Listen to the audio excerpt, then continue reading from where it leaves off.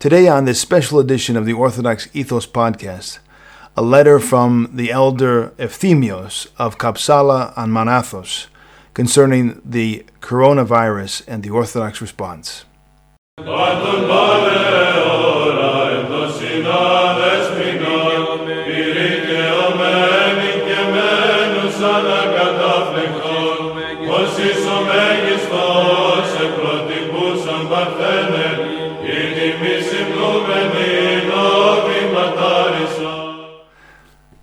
So a few days ago, in Greek, there was an important letter that was released online and published by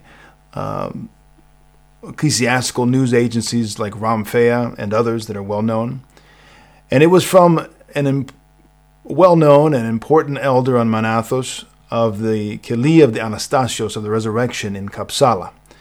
And his name is Elder Efthymios. Elder Efthymios is one of the well-known disciples of Saint Paisios, and he actually is the author, along with his elder Isaac, of the life of Saint Paisios.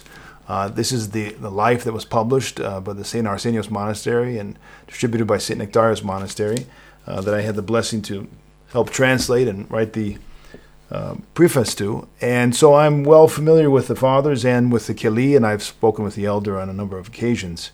And so when this letter came out on the internet, published, it was a pretty big event because this is very, very rare for this to happen.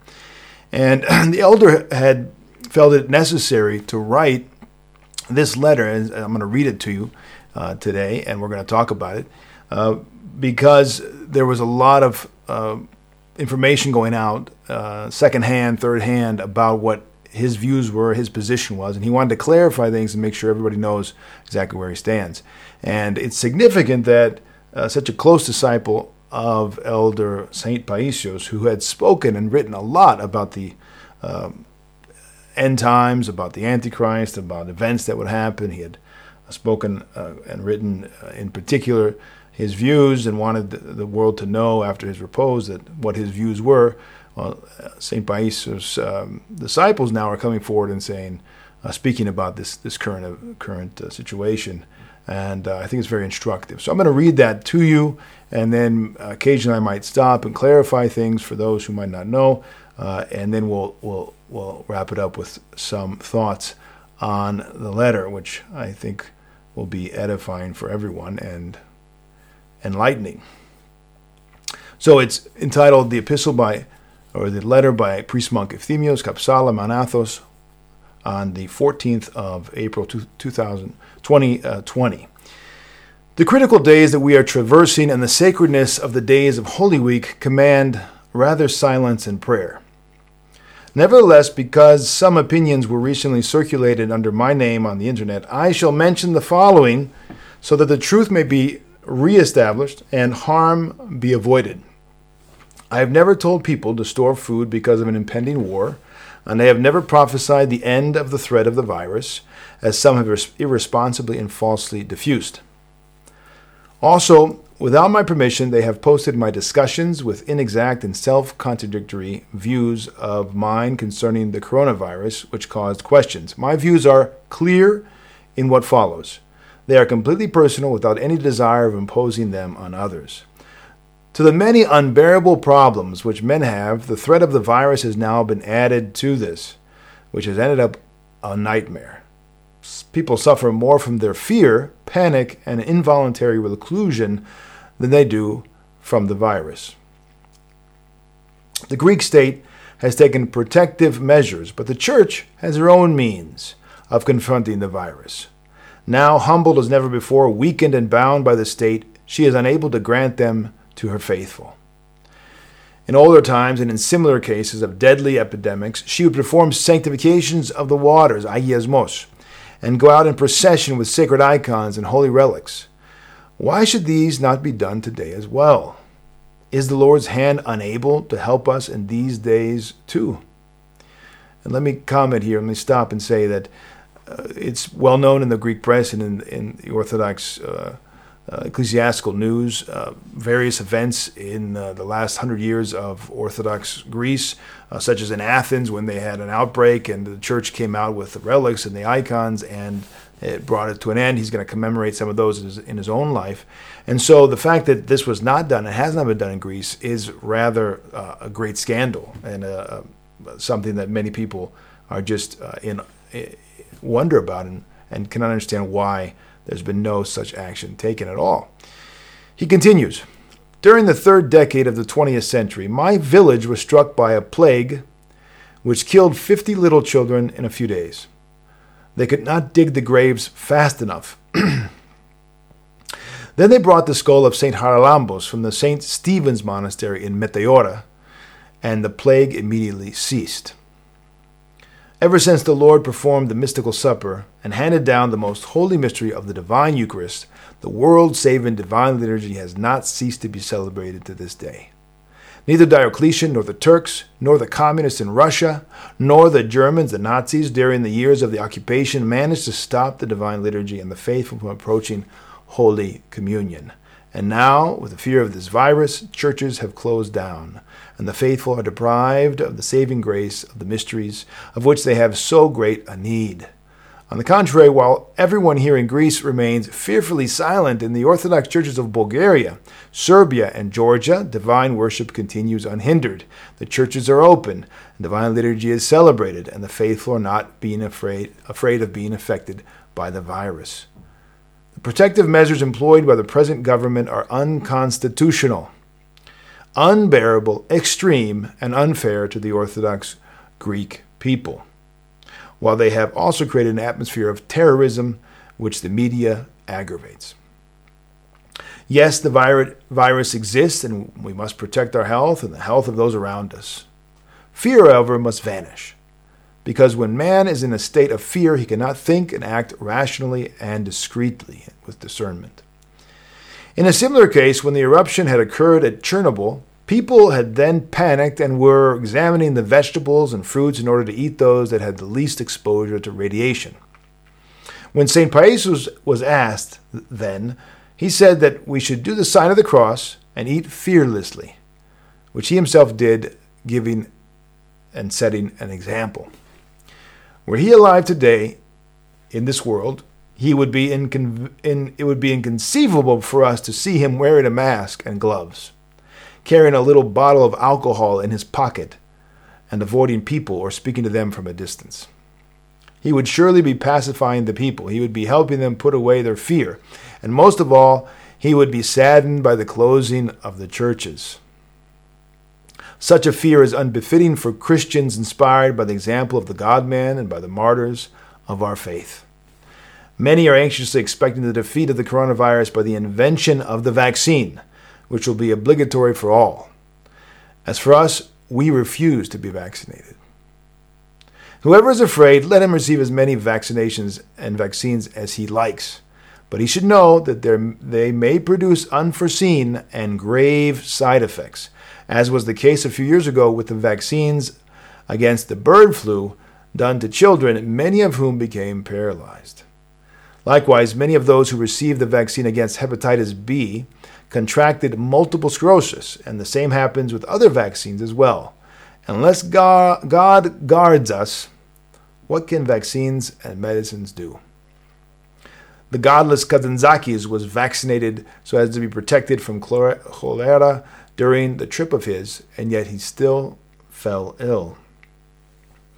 We have superior vaccines and the medicine of immortality, the holy mysteries. We have time-tested doctors, specialists on viruses, St. Haralambos, St. Vessarion of Dusuku Monastery, who are for the plague and for so many other saints. And now, however, with the strict limitations, the people remain helpless and uncomforted. And while everyone is struggling to confront the virus, some people have other things in mind and as their goal. Top doctors and scientists are pointing out that what is happening is a discipline test. The goal is to manipulate the people in the direction they want.